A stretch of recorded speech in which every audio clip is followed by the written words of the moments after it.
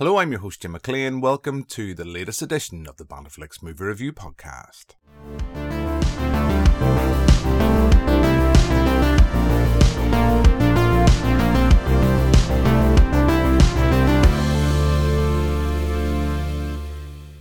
So in this edition of the podcast, I was down in Dublin to speak to director David Naglieri and Shane Paul O'Doherty about John Paul II in Ireland, A Plea for Peace. It's going to be screened in Omniplex Cinemas later this week. And before you hear that interview, let's play a clip of the film.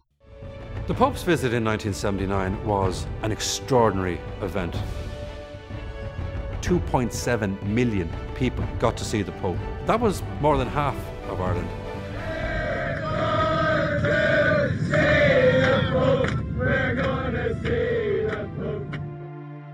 That was a remarkable experience.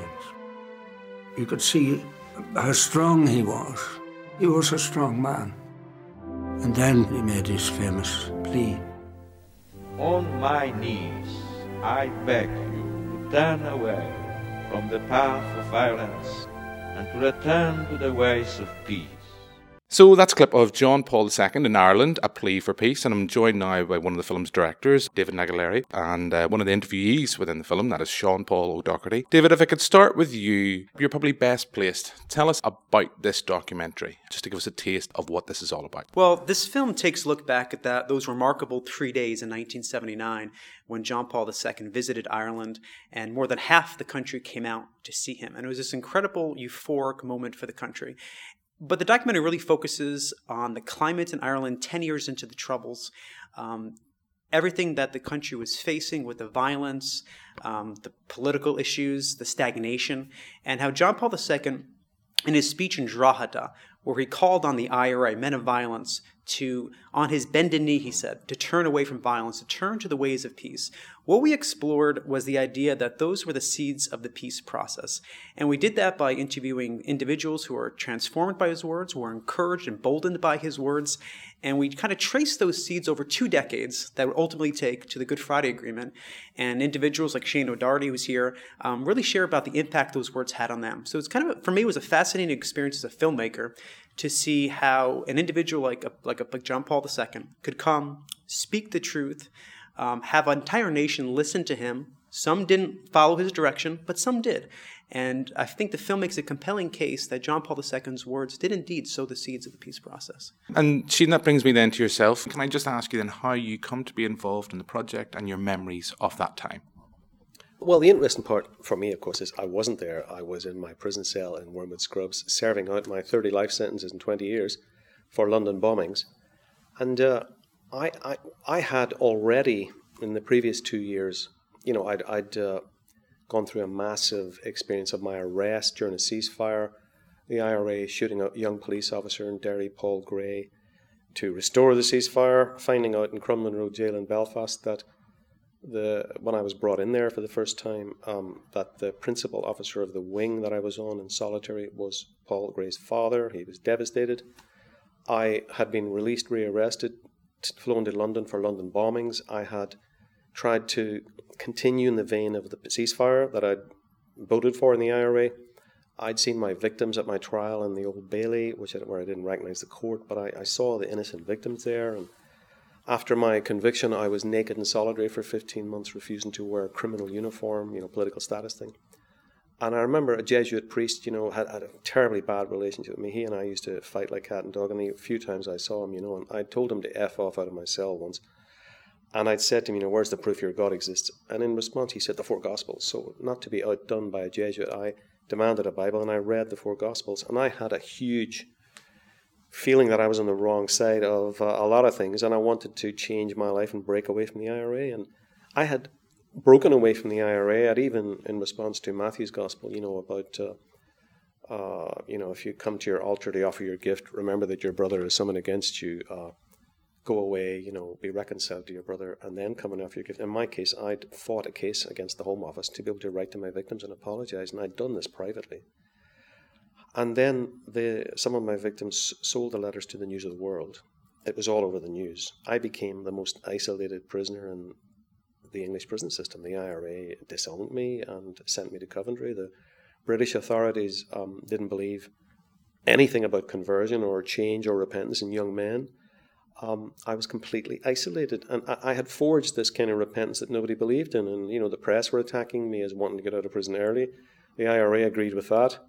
The prisoners in the prison system couldn't understand what was going on. And when John Paul II visited Ireland, it was a massive change in my circumstances. Within weeks of this man bringing into common parlance, the grammar of sort of repentance, the currency of the gospel, the idea that he might call on people involved in violence to lay down their arms, the idea that he was calling on young people involved in violence to change their lives. Here, I, who had done my best to do this and was being attacked from all sides and in a fog of cynicism, suddenly I found that, members of Parliament in Britain and members of the church like Cardinal Basil Hume, Tommaso Fee, Cardinal Fee, many members of the House of Lords like Lord Longford took me seriously. And even the IRA prisoners who had, some had asked, the guy who actually planted the Birmingham bombs, Mick Murray, he was in prison on other charges, but he demanded that IRA prisoners murder me in my cell because of my change of heart. So suddenly the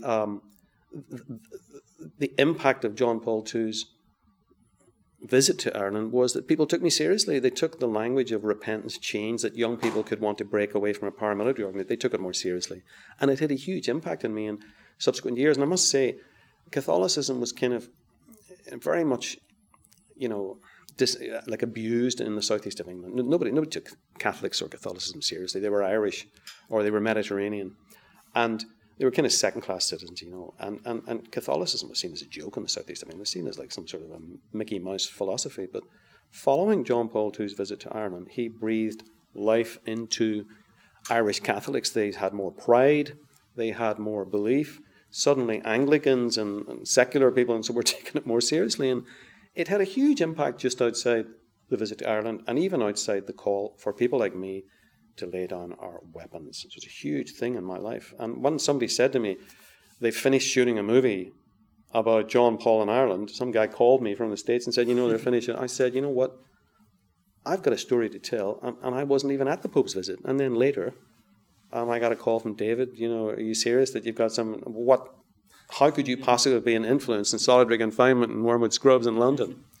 So I said, give me a chance to tell my story on there. And he's given me a chance and I'm in there. It's one of the things, David, from watching the documentary earlier this week, within its hour runtime, it's very balanced and it does a lot of putting things into context. There's a lot, and I think that's a very important part of this documentary, of giving a firm understanding of what was going on in Ireland and Northern Ireland at the time. For yourself, because this is, I believe, your third documentary specifically regarding John Paul II. How aware were you coming into this of the role he had played at that time? And then how did that shape along the journey of making this documentary? Yeah, for me, it's been an interesting experience. Going into this, I didn't have a rich background or knowledge about the history of Ireland or about John Paul's visit. I knew very little. I have done several documentaries about John Paul II, his legacy. And the executive producer of the film, Carl Anderson, he had a conversation with Lord David Alton, who's a British politician, member of the House of Lords, whose mother is Irish and who has a real strong connection with Ireland and who's involved in some of the peace process negotiations and even during the 70s. And they had a conversation where Lord Alton shared with him the impact he felt that John Paul II had in 1979. And so Mr. Anderson asked me to explore it, make a film. And I started calling people up, called historians, I Googled it, I tried to find information. There was very little out there. And a lot of people said to me, well, John Paul II didn't have an impact. The violence continued for almost 20 more years. And he was dismissed by the IRA. And that was kind of the mentality that I found among many. But then there were others, like Shane O'Doherty, like in the film, people like Sir Geoffrey Donaldson, Reverend Harold Good, who speak about how John Paul II's words really impacted them because in the Protestant community in Northern Ireland, many had kind of linked the IRA, the Catholic Church, the Pope, all one and the same. And this helped show them that the Church and John Paul II really stood against the violence that was going on. So slowly, bit by bit, as I started interviewing people and peeling the layers of the onion off, I found that John Paul II really did make an impact. It's just that when you have, and you know this much better than me being from Belfast, when you have centuries and centuries of hatred and animosities and jealousies and rivalries, this is not going to go away with a word from man. But this is a man who comes to a country, has half the nation turn out to see him, has every major newspaper in the world as a front page story. this is going to impact people's hearts and people's minds. And so it was a chance to kind of explore how it did that. I think the major contribution I think this documentary could make in terms of a new understanding of the peace process is our work with the Father Alec Reid archives. And the discovery we had that just 6 weeks after the visit, Father Alec Reid is in discussions with Archbishop O'Fee. And he's saying, well, the Pope condemned violence, but he also spoke to politicians. And he said, we must remove the causes of the violence. And is this a game changer? And Tim Pat Coogan says, really, he feels that was a game changer, and that established that political dialogue was the way forward. And the film traces how, for Father Alec Reid, those words impact him, and ultimately, 4, 5, 6 years later, that's what triggers the secret talks that he forms. He gets together between John Hume and Jerry Adams. So it was an interesting process. I came into it not with a deep knowledge, but I think hopefully found something that maybe could give people new perspective on the peace process in Northern Ireland. And I think the film also was trying to appeal to two audiences. It was for U.S. audiences, for PBS, and we had to establish the backdrop of how Northern Ireland comes together, about the animosities. So we kind of dovetail glimpses of the trip, reflections on the trip, analysis of the visit, with flashbacks to give people a real comprehensive understanding of the conflict. And so I think hopefully someone can watch this film, learn about John Paul II's trip, but also learn a little bit about the history of Ireland, Northern Ireland, the conflict, and kind of have a full picture of the context. Shane, coming back to yourself, because one of the interviews that really struck me was Jeffrey Donaldson's. It wasn't an interviewee I expected to appear in this documentary. Hearing his words from someone who's from a very different background as Jeffrey Donaldson, what did that mean to you? How did those words strike you? I thought Jeffrey was very honest, and he was a very powerful speaker, because 4 weeks before the Pope's visit, the IRA had blown up an 79-year-old pensioner, Lord Louis Mountbatten.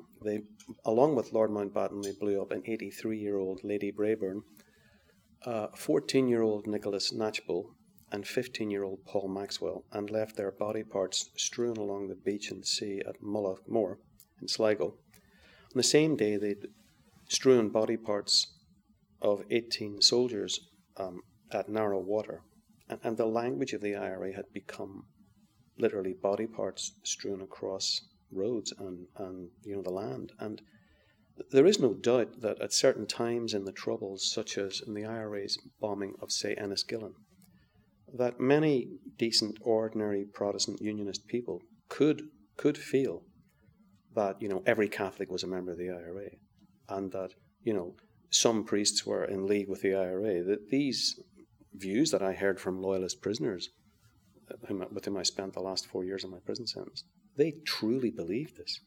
These loyalist prisoner friends of mine who went out and murdered Catholics wholesale, who became my good friends in the last 4 years of my sentence, they fully accepted or fully believed that Catholicism and the IRA were one. And John Paul II's fantastic, historic plea to all men of violence, even loyalists, to lay down their weapons and to work democratically and peacefully. It killed the lie.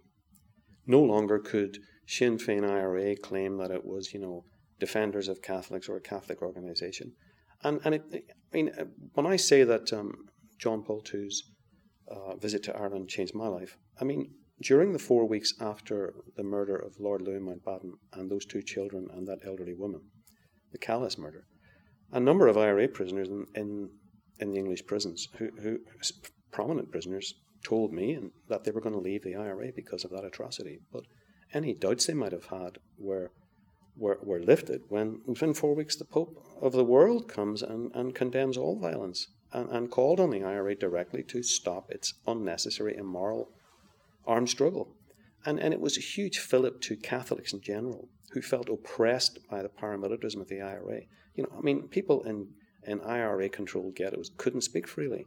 That they had oppressed and terrorized, the peace people of these peace movements, and so people got hope. And in fact, it's like if we say that cars drive on petrol or diesel, peacemakers travel on hope. And this man inspired hope in the civilian population, among politicians, priests, the priests who were nervous about being seen to mix with paramilitaries, lest they could be thought to be giving them a cloak of respectability. But these prominent priests, like Father Dennis Fall and others, Father Neil Carlin and others, Father Alex Reid and others, Cardinal Tommaso Fee, Cardinal Basil Hume, Edward Daly, Bishop Edward Daly, they took this was a clear authorization from the Pope in Rome. You got to rock and roll and see what you can do to end this conflict and bring about peace with justice. Now, this movie isn't claiming that the peace process has delivered peace with justice. Anybody who thinks that this is going to be some propaganda Catholic movie, it's not. There are many different opinions in this movie. There are prominent historians, Americans, British and Irish commentators. Some express at the end, different views. And but it's a very powerful drama documentary, I think. And I'm surprised that I was dragged in on the coattails and allowed to speak among such prominent names as appear in the documentary. I do want to come back in a second about assembling these interviews, but coming back to yourself, Shane, I mean, we've seen recently, we've had the documentary I, Dolores, and we have seen a lot of features, documentaries that are dealing with Northern Ireland's past. And I mean, I suppose here in Northern Ireland and Ireland, there's maybe different perspectives, different opinions of them than, say, the international feeling. But for you personally, how important is it, particularly because I know there's a moment in this documentary where it touches on kind of the youth of Ireland. And I mean, how important is it? There's a generation now in Northern Ireland that have grown up not knowing the Troubles. I was there at the end. I was there at the end. I remember the Omagh bombing. That's my real Troubles moment. But how important is it you feel we have these documentaries that showcase, how far we have come and the dangers of going backwards where we currently have the stalemate that we have in Stormont? Yeah, I mean, personally, I don't like the phrase stalemate because it implies that two sides don't want to dance, whereas I think it's only one side that doesn't want to dance, the crowd that crashed Stormont. But there's a war for truth in Northern Ireland. One of the consequences of our peace process is there's a war on truth. This word narrative has suddenly appeared where people are trying to justify the wholesale slaughter of men, women and children, civilians, as just a narrative, and everybody's got a different narrative. And there's no morality anymore. There's no such thing as right or wrong. Right and wrong is gone because everybody's narrative justifies what they do. I think this is total BS.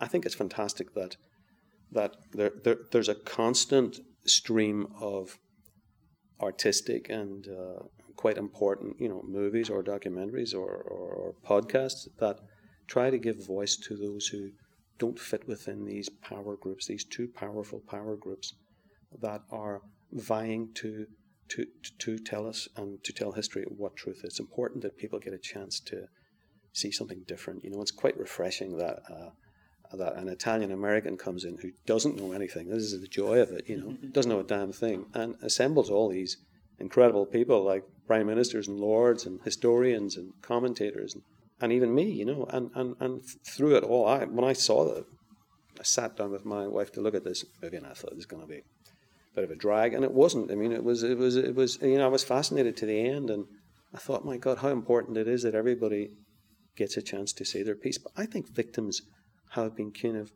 written out of the peace process. They have been silenced. They've been trampled on, and I think it's very important that victims get a sense, going back, that people in churches weren't letting them down. They were trying, and that for people who lost faith, that young people could change. I and many, many, many other young paramilitaries on the Loyalist and Republican side.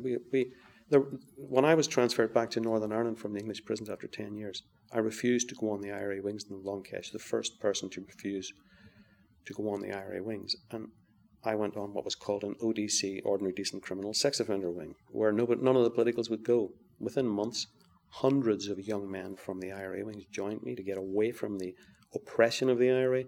Hundreds of young and not so young Loyalist prisoners joined me.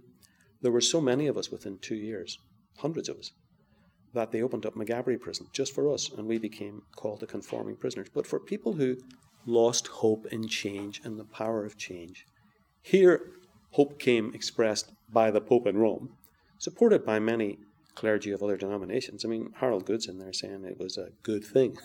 But the change that I saw many young people, I saw hundreds of younger people in prison have the courage to break away from paramilitaries. And, they didn't get much of a story. Their stories weren't told. They keep in touch with me on social media now from both sides. But I write my blog, in fact, irishpeaceprocess.blog, to express some of that. But hope came in a number of ways. But I think it was like a nuclear weapon of hope when Pope Paul made his statement, moved 2,700,000 Irish people moved to see this guy. It was absolutely unbelievable. I mean, even watching the footage in this of so many people, it's like a huge mass migration. It's a fascinating look back, and I'm delighted to have been a small part of it, very small part of it. David, I have to ask you, talk me through the challenge of getting together all these interviewees and lining them up and arranging them, and then the process of editing this into the final piece. Yeah, so it took about 18 months. I made about 6 trips to Ireland, and I was very pleased. I find the Irish very warm, ingratiating, friendly. They wanted to share, and of course, you guys are known as great storytellers. And so I was pleased that I had a really great response. So a lot of the prominent figures featured in the documentary, people like Sir Geoffrey Donaldson and Reverend Harold Good and Seamus Mallon, Martin Manzer, John Bruton, names that I didn't know if they would initially want to do it. There was an eagerness to do it, and I think also there was an understanding that this is an amazing story that needs to be told, and a story that certainly is going to be forgotten soon because a lot of the key players in this whole drama are hit in their 70s, 80s, getting up there in years. And so I didn't have a lot of challenges finding the participants, which initially I was thinking it would be. But I found there was a receptivity. And so that was very helpful to me. And then I spent a good 6 months just doing historical research, brushing up on the history of Ireland. And I was blessed to have a lot of consultants. So a lot of the people you see featured in the film, people like Dermot Ferreter, Dr. Dara Keogh, they were helpful to me in terms of guiding me on the history of Ireland. And Shane as well, who's got a really deep understanding of the conflict in Northern Ireland. So I had a lot of consultants that were assisting me. And then I've been making documentaries for the last 12 years. I made about a dozen films. So I have a process I do with, using the transcripts to find the kind of the right quote to use. And I think part of the film, too, was to challenge people to look at things in different ways. I'll give you just one example. One of the things I found when I started delving into this is that the belief among many in the IRA was that John Paul II's speech in Drogheda was written by Bishop Cahill, and they quickly dismissed it as just the words of Cahill, and John Paul doesn't know our history, doesn't know what we're going through, and we love him as Pope, but he doesn't understand us, and they dismissed it. We interviewed Cardinal Justin Regali, who is an American cardinal. At the time was working in the Vatican Secretariat of State. He was in charge of translations and writing the Pope's speeches. And one of the interesting things he revealed is that John Paul II was rewriting, making changes to the speech in Drogheda up to the final hours. And there's all kinds of lines and margin notes. And he said he was really living this very intensely. And we included that in the film, not necessarily with the context, but I hope this film challenges people to maybe look back at different aspects of that visit and its impact in a new way. And one would be those who are cynical about the Pope's speech as just being written by Cahill, because now we know that John Paul II really took that speech to heart.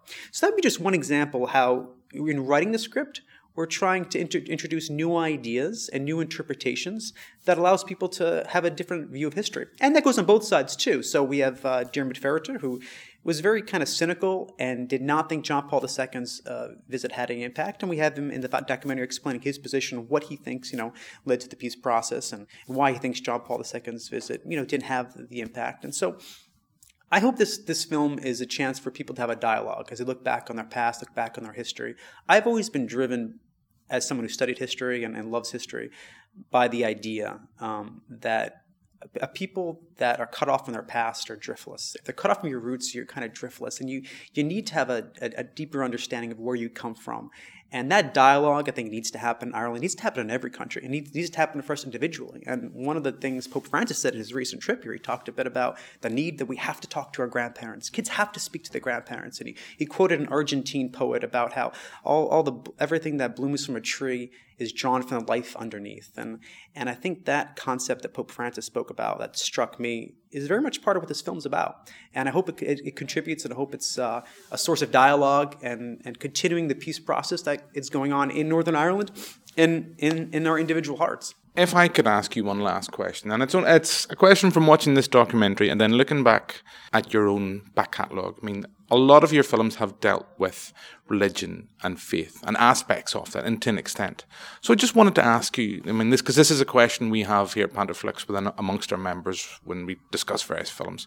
Can I just ask, what does faith mean to you? Yeah, that's an excellent question. I think one of the things that allowed me to have a unique perspective in making this film was that when I was 20 years old in the year 2000, I grew up in a parish, my church in New York State, where many of my friends had fallen away from the faith and weren't going to church anymore. And it was a climate not unfamiliar to maybe what's happened in Ireland in many parishes and many communities.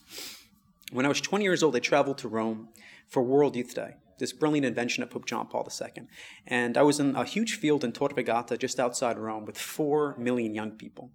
And I listened to the words of John Paul II, calling young people to live the new evangelization, calling them to live a Christian life, challenging them in many different ways. And to be gathered with 4 million young people, when perhaps you're typically going to a church where it's just older people and many of your friends have fallen away, that had a profound impact on me. And I know it had a profound impact on many other young people through these World Youth Days. So that was a personal insight I had about how you're not alone. And that's what John Paul II wanted to teach people. And that's one of the impacts I think he had in Ireland, drawing these huge crowds. And that idea of the community and that idea that, don't buy into the notion that you're isolated or that no one else believes. That whole concept I had lived personally, and I was able to kind of apply it to the film. And so a little part of my own faith journey, I think I was able to apply as I tried to understand the impact John Paul II had. So that's one way to approach your question, which I appreciate. But I think it's fascinating for me to see the influence of men driven by faith on history and on public affairs.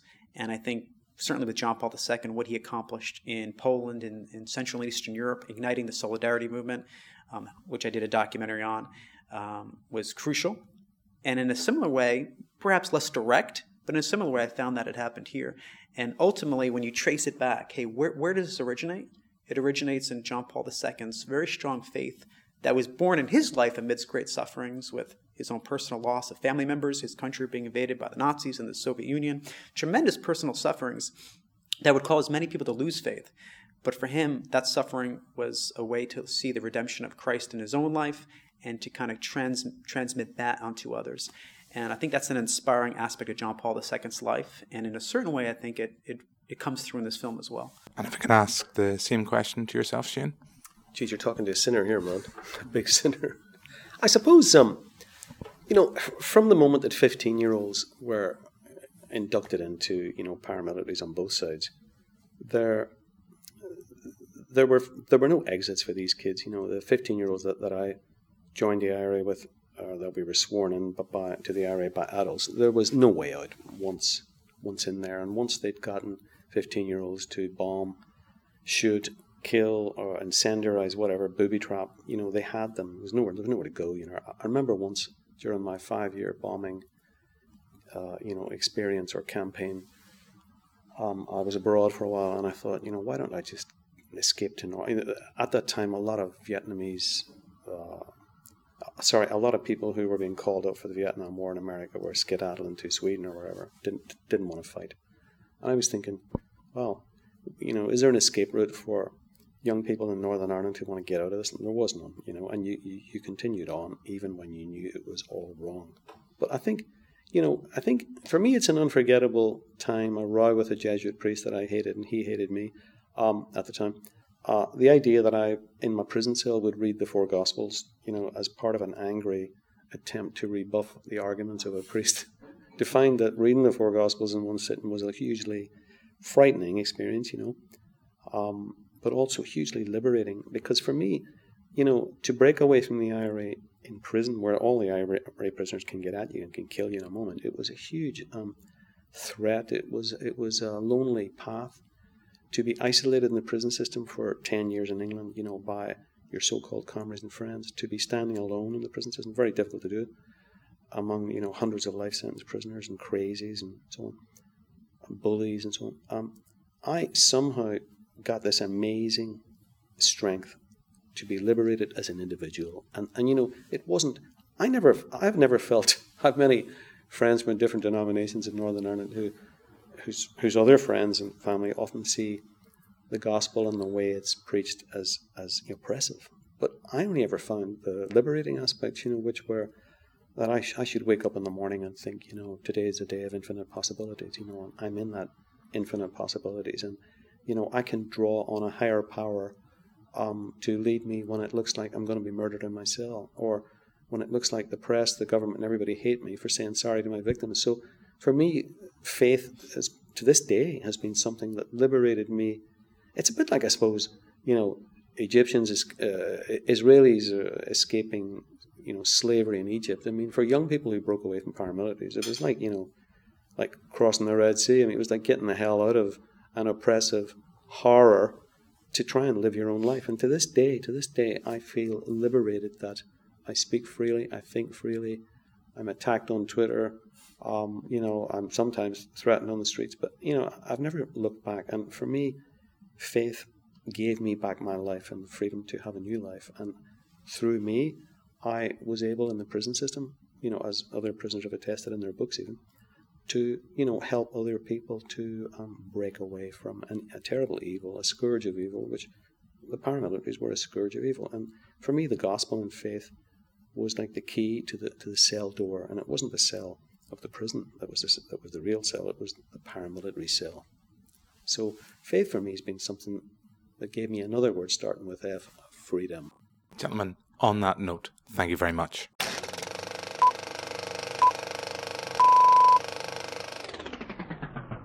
So that pretty much brings our podcast to a close. Thank you to both our interviewees. Thank you to Bow Communications for helping making this interview happen. And of course, thank you for listening. We'll be back soon with another podcast. If you like what you hear, don't forget to subscribe, however you get your podcasting fix. So all that's really left for me to say now is goodbye, and we'll be back soon.